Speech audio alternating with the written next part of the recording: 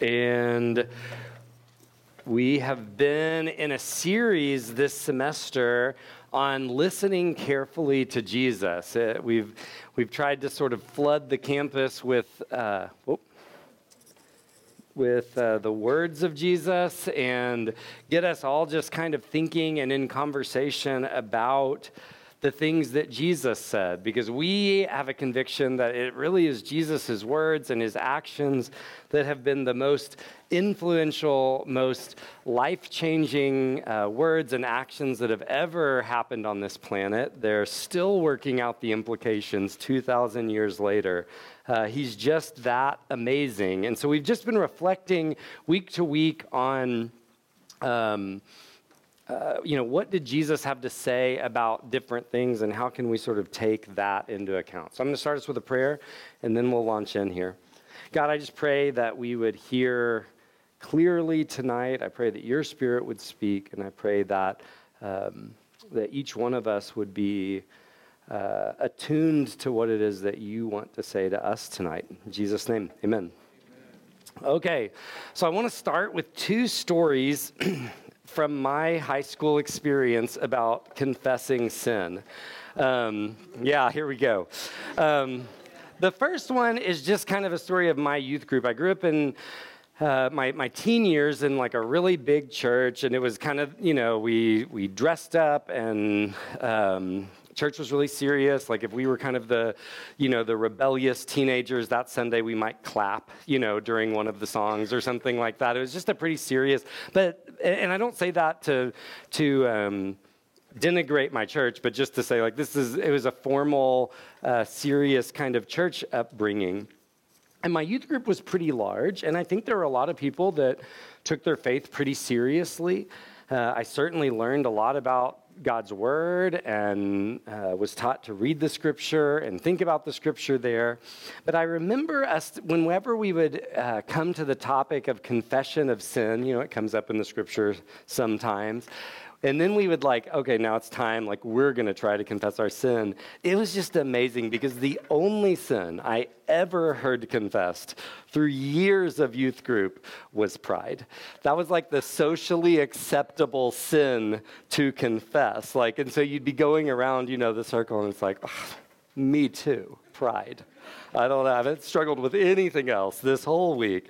I mean, the real pride was the fact that we wouldn't confess any real sin, but we didn't talk about that. That was not the pride we were talking about. It was just we had this kind of spiritual pride that we confessed nonstop. I don't know. And, I know that, as a side note, I did get to confess some real sin with some of those friends after I graduated, that summer after I graduated, and it was a huge catalyst for spiritual growth in my life.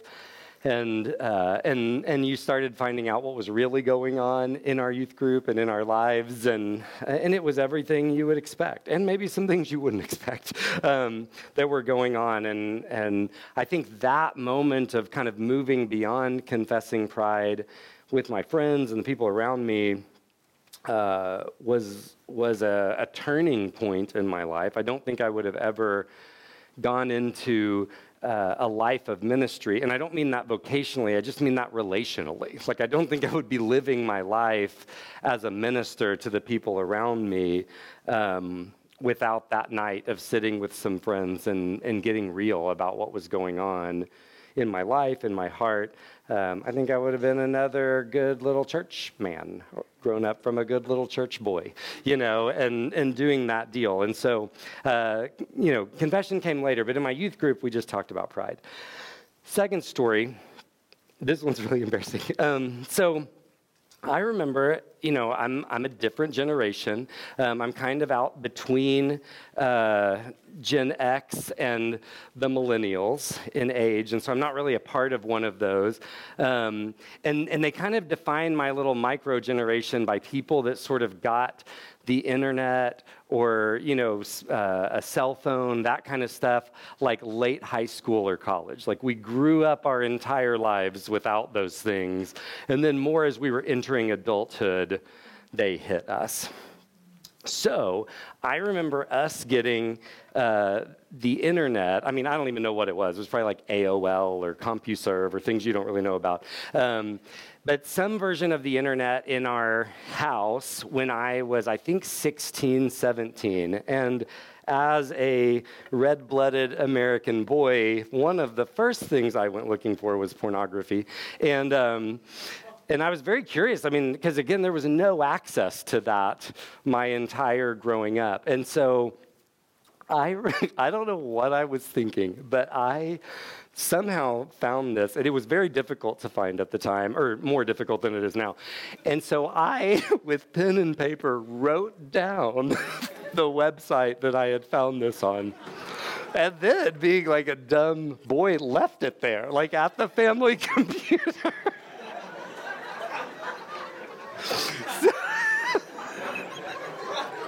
So then,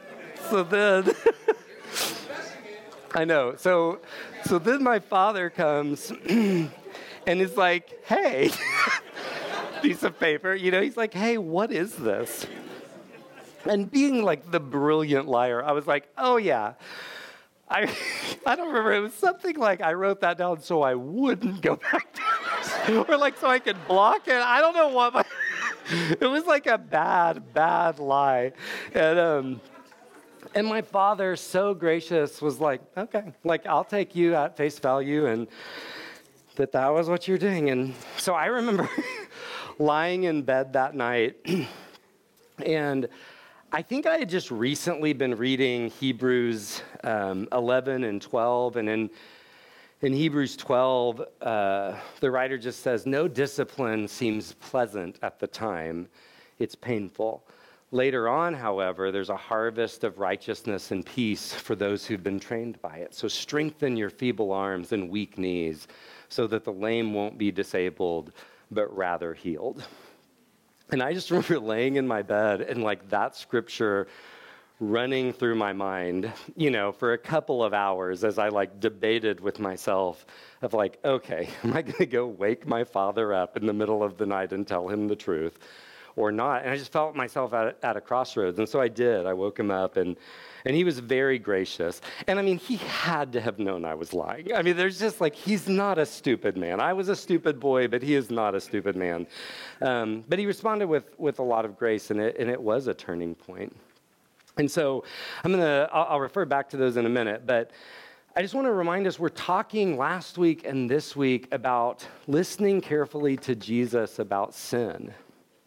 And last week, we saw how when Jesus talked about sin, he really didn't let anyone off the hook. In fact, our point that we reflected on was that Jesus closed all the loopholes, and then he pointed the finger directly at our hearts. He closed the loopholes, and he pointed the finger at our hearts. That when it comes to sin, we don't get to blame anyone else. We need to look inside of ourselves to find the problem. From within, out of men's hearts, come evil thoughts and sexual morality and greed and all of these different things we saw in Mark 7. And we do like to blame other people for all the things that we do wrong. I mean, it's almost like a cultural trope now that we blame our parents, and we like to blame other groups, whether that's other racial or ethnic groups or other socioeconomic groups or whatever it is. We're just constantly looking for who we can pin the blame on so that we're really perfect and righteous and anything we did wrong was actually just their fault. But Jesus doesn't let anyone off the hook, except maybe kids. He does kind of at times sort of imply like, yeah, the kingdom belongs to, you got to become like them, right? So tonight our question is not so much what Jesus said about sin, because he was uncompromising on that. In fact, he didn't lower the standards of sin, he raised the standards. You've heard it was said, but I'm telling you, if that's going on in your heart, you've already sinned, right? Tonight our question is, how did Jesus treat and talk to sinners? What did Jesus have to say about people caught up in sin? And so I want to start in Luke 5. If you've got a Bible or a phone, I encourage you to pull it up. But I want to start in Luke 5. And this was a challenging one because we're going to look more, because of the nature of it, we're going to look more at stories tonight. Jesus says things in these stories, but these aren't just blocks of teaching, because we want to see how he actually spoke to people caught up in sin. And these, I had to just sort of pick some passages because there's a lot of these. So Luke 5:29. Let's see, 29. Then Levi, who's a tax collector, held a great banquet for Jesus at his house, and a large crowd of tax collectors and others were eating with them. But the Pharisees and the teachers of the law who belonged to their sect complained to his disciples, "Why do you eat and drink with tax collectors and sinners?" And Jesus answered them, "It's not the healthy who need a doctor, but the sick. I have not come to call the righteous, but sinners to repentance." You know, there's been a lot made that these tax collectors are kind of considered the worst of the worst, that they weren't just, traitors to their country, but they were thieves. They were people that had really rejected God and his word and his people. And here we just sort of see Jesus hanging out with them. And so the first thing that I see about how did Jesus treat and talk to sinners is that he came for sinners. That's who he was drawn to. That's who he went to. In Luke 19, a little later, when he's eating at a different tax collector's house, he makes the comment in 19:10, he says, "I came to seek and save what was lost." That's why he came. So Jesus was willing to eat with sinners. He was willing to hang out with sinners. He makes it his point that he didn't come, to try to find the most righteous people that he could find, because he knew that wasn't where the need was, that he was drawn to the need. The second thing I see is that Jesus defended sinners from the judgment of others often. John 8, that's the passage that Josiah read for us earlier. So if you want to go over there, John 8, and it starts at the beginning of the chapter in verse 2. We have this story of this woman caught in adultery, right? At dawn, he appeared again in the temple courts where all the people gathered around him, and he sat down to teach them. The teachers of the law and the Pharisees brought in a woman caught in adultery. They made her stand before the group and said to Jesus, "Teacher, this woman was caught in the act of adultery." Again, sometimes we're just I was caught in the act of, having handwritten my website. In the law, Moses commanded us to stone such women. What do you say? And it says they were using this as a trap in order to have a basis for accusing him. And the trap here seems to be that, if Jesus says, no, don't stone him, then he's like, oh, I'm against the Bible. I'm against God's word.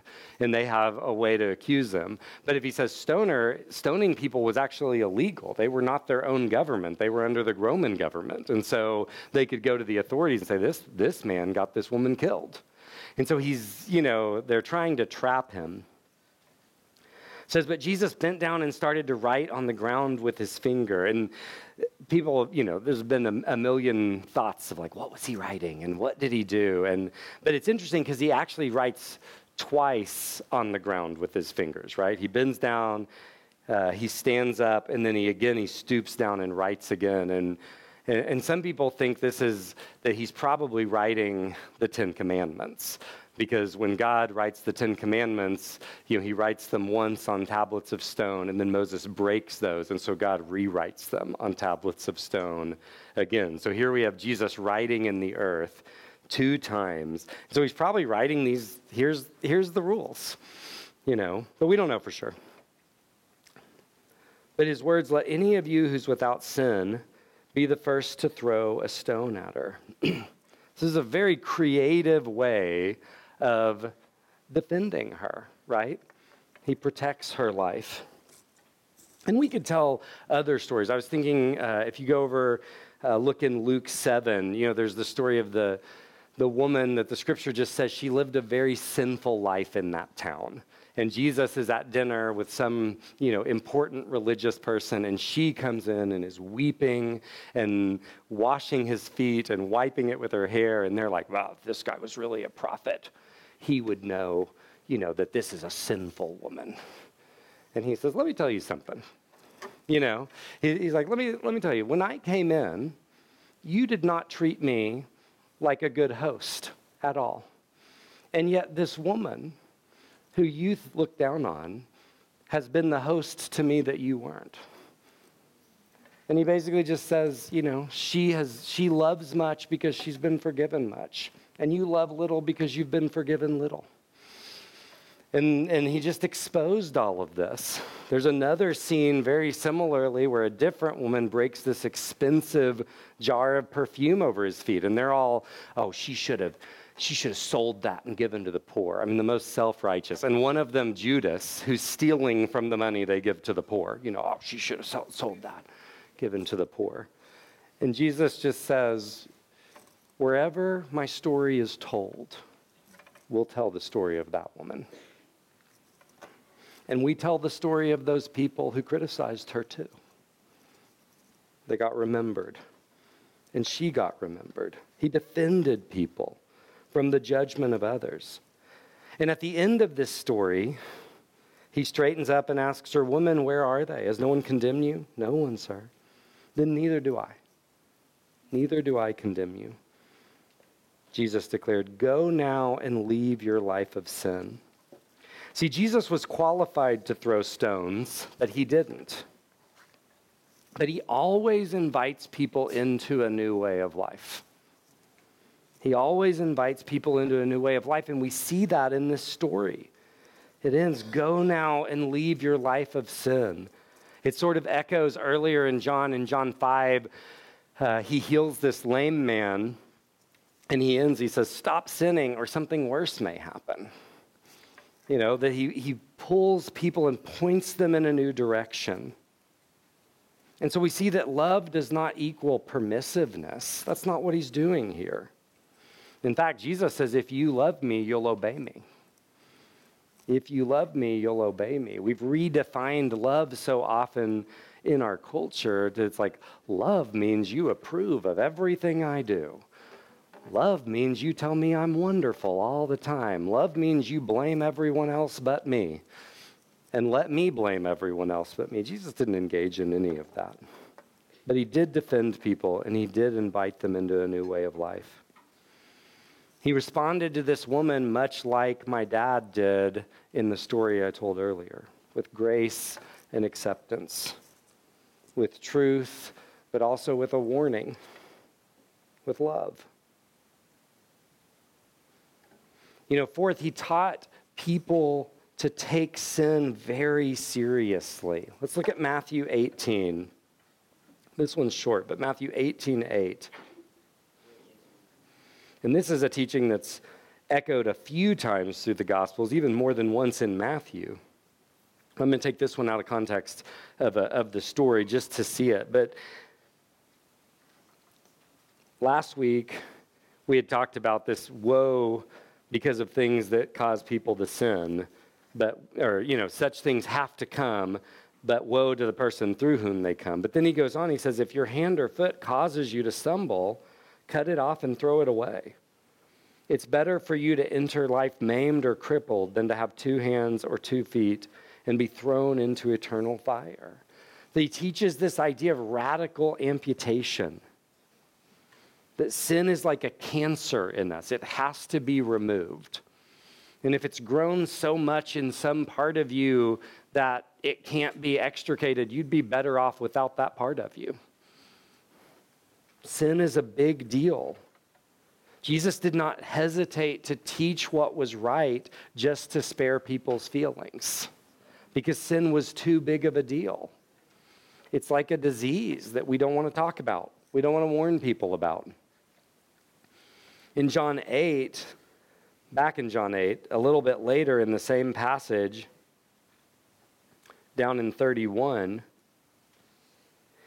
It says to the Jews who had believed him. So these are the ones that are actually listening and buying in, right? Not his opponents. He says, if you hold to my teaching, you're really my disciples. And then you'll know the truth. And the truth will set you free. And they're kind of offended by this, right? They answered him, we're Abraham's descendants and have never been slaves of anyone. How can you say that we'll be set free? And Jesus replied, very truly, I tell you, everyone who sins is a slave to sin. Sin is slavery. Sin is the big deal. It's our real problem. And Jesus calls everyone to repent, to change, to turn around, to go in a new direction. And so he has this balance of incredible grace, but also being uncompromising in what he believes to be true and what he's teaching them. In responding to sinners like this, Jesus surprised people. He was not what they were used to from their rabbis. He wasn't what they thought God was like. He taught the truth without compromise, but with great acceptance and grace. He lets us come as we are. But it's that acceptance that transforms us. See, that's the amazing thing about the gospel, that God's plan for you is not to leave you like you are. It is the most radical transformation of your life and heart and character and mind imaginable. And his methodology is the most radical acceptance of you right where you are right now. It's this paradox. It's this mystery of like, how does that work? Jesus does this thing throughout his ministry. We looked at it last week when the guy walks, he's coming in, he's being lowered down, he's lame, and Jesus is like, your sins are forgiven. He did not ask for his sins to be forgiven. There's no evidence of repentance. He's coming to Jesus for something else. And Jesus does this. And this was what got him in trouble. The religious leaders of the day were not against forgiving repentant sinners. If someone quit being a tax collector and got it together and started obeying the laws, they'd rejoice, right? But Jesus didn't do it in the right order. He forgave before. He forgave at the first hint that they were coming to him. So he lets us come as we are, and it's his acceptance that transforms us. But there's a mystery in all that. So what we don't see is Jesus going around rebuking sinners. And I think sometimes we sort of think like, yes, if we are really committed to God's truth, we are going to have to tell all these people, rebuke the sin, rebuke the sin. I don't know. And Paul even kind of, sees the Corinthian churches getting off base in that. He's like, yeah, I told you to do that, but I didn't mean the people of the world. Of course they're living in sin. He says, I meant the people in the church. You've got to take care of your own. You got to take care of your family. But there is one notable exception to Jesus' policy here. One group that Jesus openly calls out, openly rebukes over and over again. And it's these prideful religious people who were more concerned with their own righteousness than with showing grace and love to others. He did have some very harsh words for them. See, that was the root of what was going on in my youth group. We were too afraid to be real about what was in our own hearts. We were too concerned with ourselves to see how, my openness might be transformative and life-giving to someone else. I was willing to give God my strengths, but I was not willing to give him my weaknesses and my failures to do with whatever he wanted. Those did not belong to him. I would give him whatever impressed other people. So the question becomes, does love trump pride in my life? Does love trump pride in your life? The strongest rebuke that we see Jesus give to specific sinners, rather than just teaching about sin, I think, is in Matthew 23. And there's parallel passages and other passages where he's teaching similar things. And this is what Nivi read to us earlier.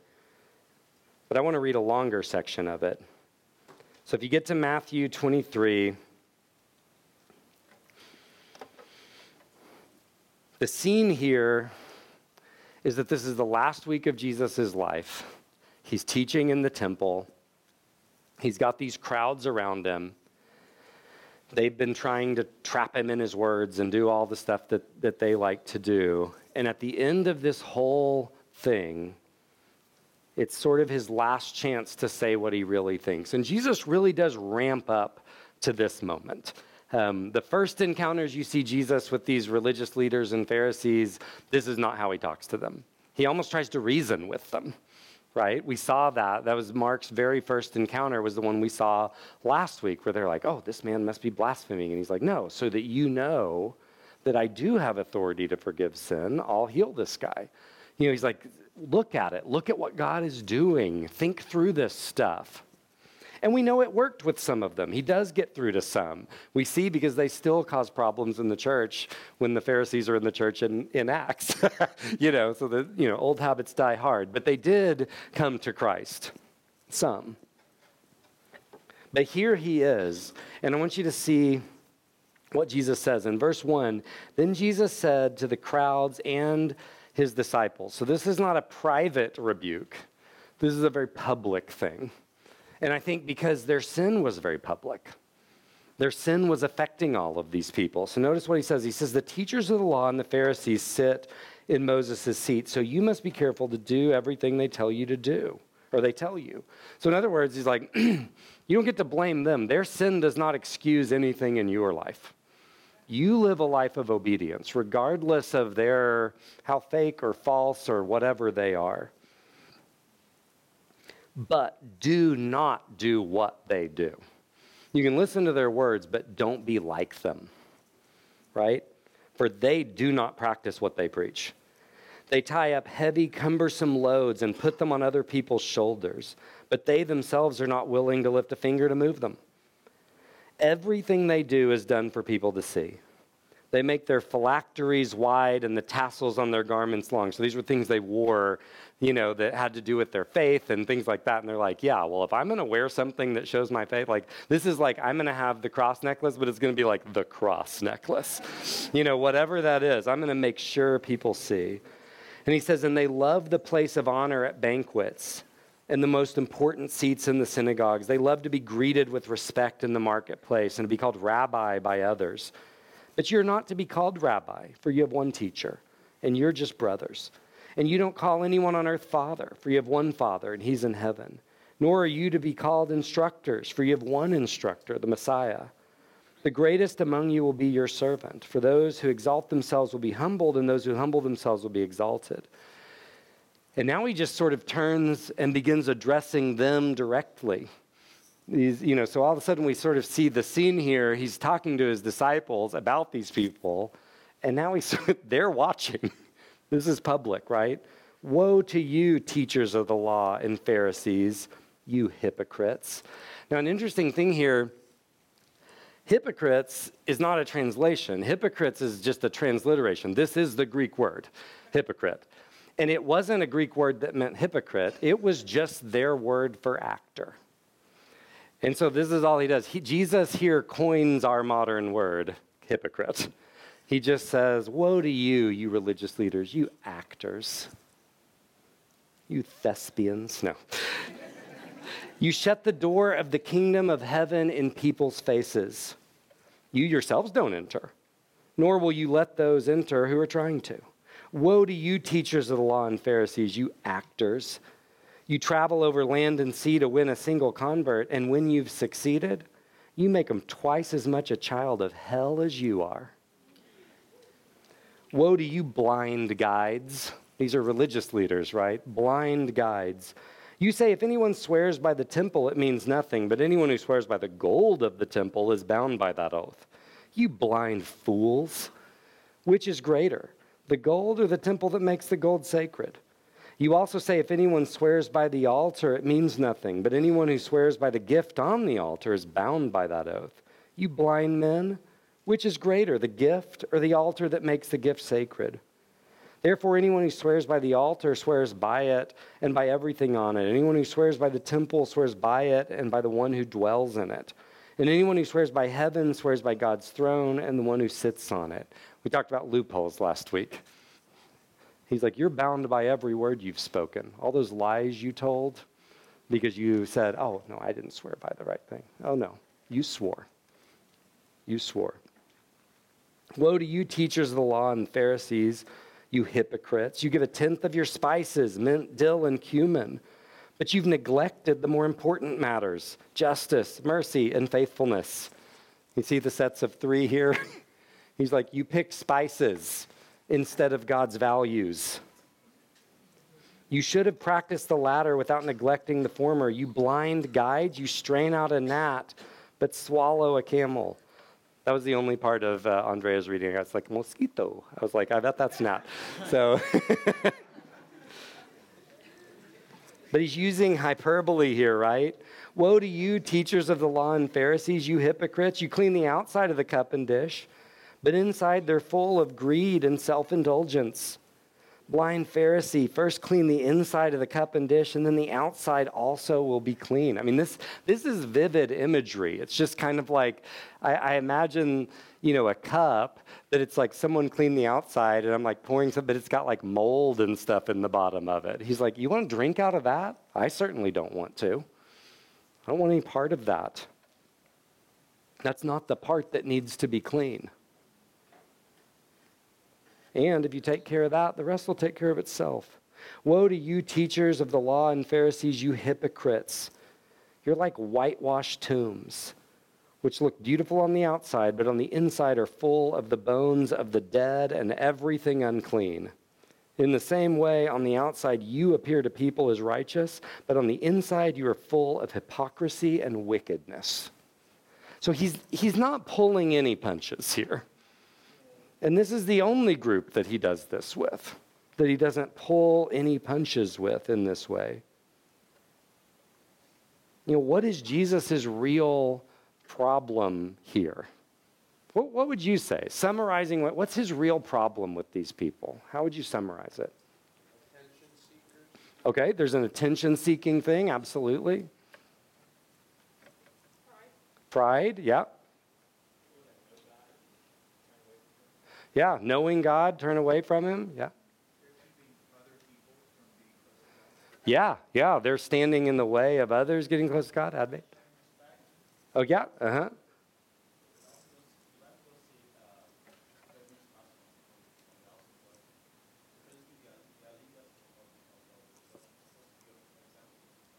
Yeah.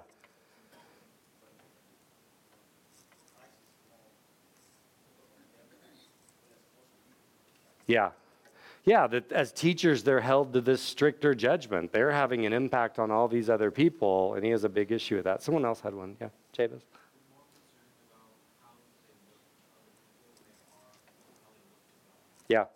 Yeah, absolutely.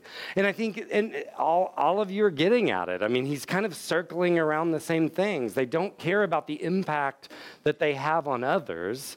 They care about themselves. And that there's a form of spirituality that looks really righteous, and yet it's not.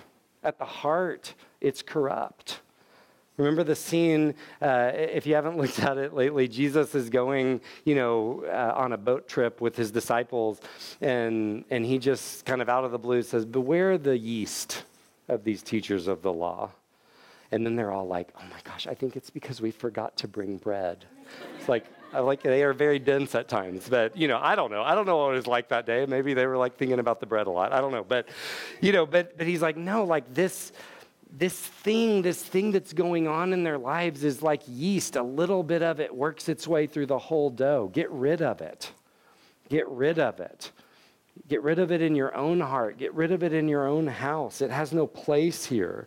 It corrupts whatever it touches.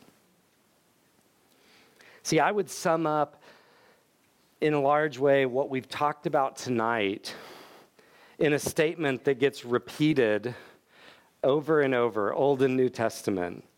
but I'll reword it a little bit. Jesus opposes the proud, but gives grace to the humble. It starts in Proverbs 3:34, where it says, God opposes, the proud mockers, but gives grace to the humble. And then James repeats that line in his letter, James 4:6, God opposes the proud, but gives grace or shows favor to the humble. Peter repeats that line in 1 Peter 5:5, God opposes the proud, but gives grace to the humble. Now, I do want to make the point that religious people do not have a monopoly on pride. I have met some incredibly proud sinners. You have to check your own heart. I have to check mine. Are you willing to admit your need and come to him again and again and again? It wasn't every tax collector that hung out with Jesus, only the ones that actually came to the party. Only the ones that invited him over. He was always willing to take the invitation. And it's in reflecting on all of this that Paul would say later in Romans 8, there's now no condemnation for those who are in Christ Jesus. If you come to Jesus, there's no condemnation there. I think Jesus taught this have you ever thought about Jesus, in the scene, he's like out teaching and doing all this stuff. Different times people try to kill him or try to force him to be king. Like he never does anything on anyone else's timing. My time hasn't yet come. No, you want to kill me this day? Absolutely not. The one time they're like trying to throw him off a cliff and it just says he walked through the crowd. Like, what did that scene look like? He must have been a pretty intimidating guy when he wanted to be. It says when they came to arrest him, they all had swords, and he stepped up and said, here I am, and some of them fell back. It's like he's an intimidating guy, but he decides when he's going to let them kill him. And when does he do that? When does he go to Jerusalem to set all these things in motion? Passover. He's like, that's the day I'll let you kill me, because I want you to understand something about who I am and what I'm doing. He didn't just happen to die on Passover. This was a part of his plan. It was a part of God's plan. Because Passover was a celebration of the fact that God's judgment, if they would, follow God's way, if they would trust in God by slaughtering this lamb and putting its blood on their doorposts, that God's judgment would just pass over them. And Jesus wanted us to understand that I fulfill this thing. I'm your Passover lamb. See, there's incredible grace here. And it's only those who deny their need for that grace that are in trouble. And how do we do that? Well, we deny our need for grace by, one, pretending to be better than we are. And we do that a lot. I think we deny our great need for his grace when we put everything else ahead of our spiritual growth. As if the real big deal in life, my real problem is my grade on this next test. My real problem is my FOMO over my friends hanging out this weekend without me. My real problem is getting through that next level on the game that I'm playing or that next episode on the show I'm watching. And so we put all this other stuff ahead, and what we're telling God is, no, I don't really need you. I don't need much of that. I've got a lot of things that come on the list before that. And that's the pride that keeps us away from him. We do it when we want to be good enough before we come to him, right? I'll come to Jesus, but only when I'm like worthy enough that he's going to be grateful he gets you? I don't know. I was thinking about the song we sing sometimes. I think we're going to sing it later tonight. Come Ye Sinners. And it has, Come Ye Sinners has this call and response, that the verses are a call from God, and the refrain is this response that we have. And sometimes I think we miss that one thing where these are two voices here. Come ye sinners, poor and needy, weak and wounded, sick and sore. Jesus ready stands to save you, full of pity, love, and power. And then the response, I will arise and go to Jesus. He will embrace me in his arms.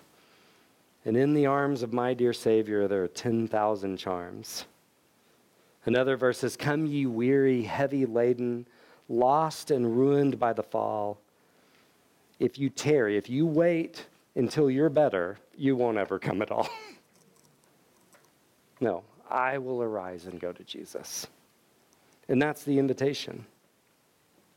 See, Jesus' message is for the worst people in prison somewhere, the abusers and the molesters, the third world dictators.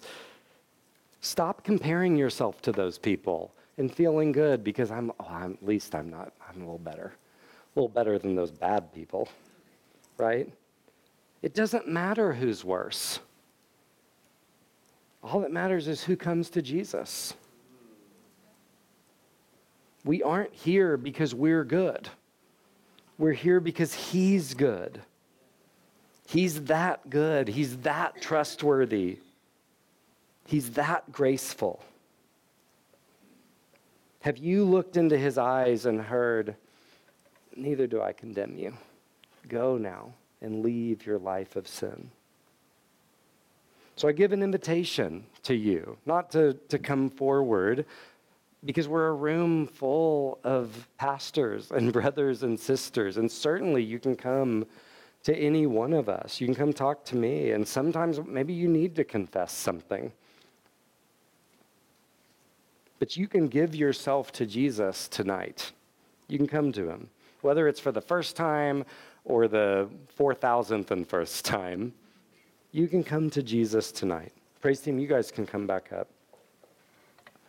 But I encourage you to hear the call, to see the grace, and to heed the warning that there is for those of us who might be tempted with the yeast of the Pharisees. Don't have anything to do with that. You don't have to be good. He already is. I'll pray for us. God, thank you for Jesus. Thank you for his incredible grace. Thank you for his surprising grace. I pray that we would hear clearly what it is that he wants to say to us tonight, and that each one of us would be listening. And I pray that our response would be to arise and go to Jesus again and again and again, trusting that in him there's no condemnation. And it's in his name we pray. Amen.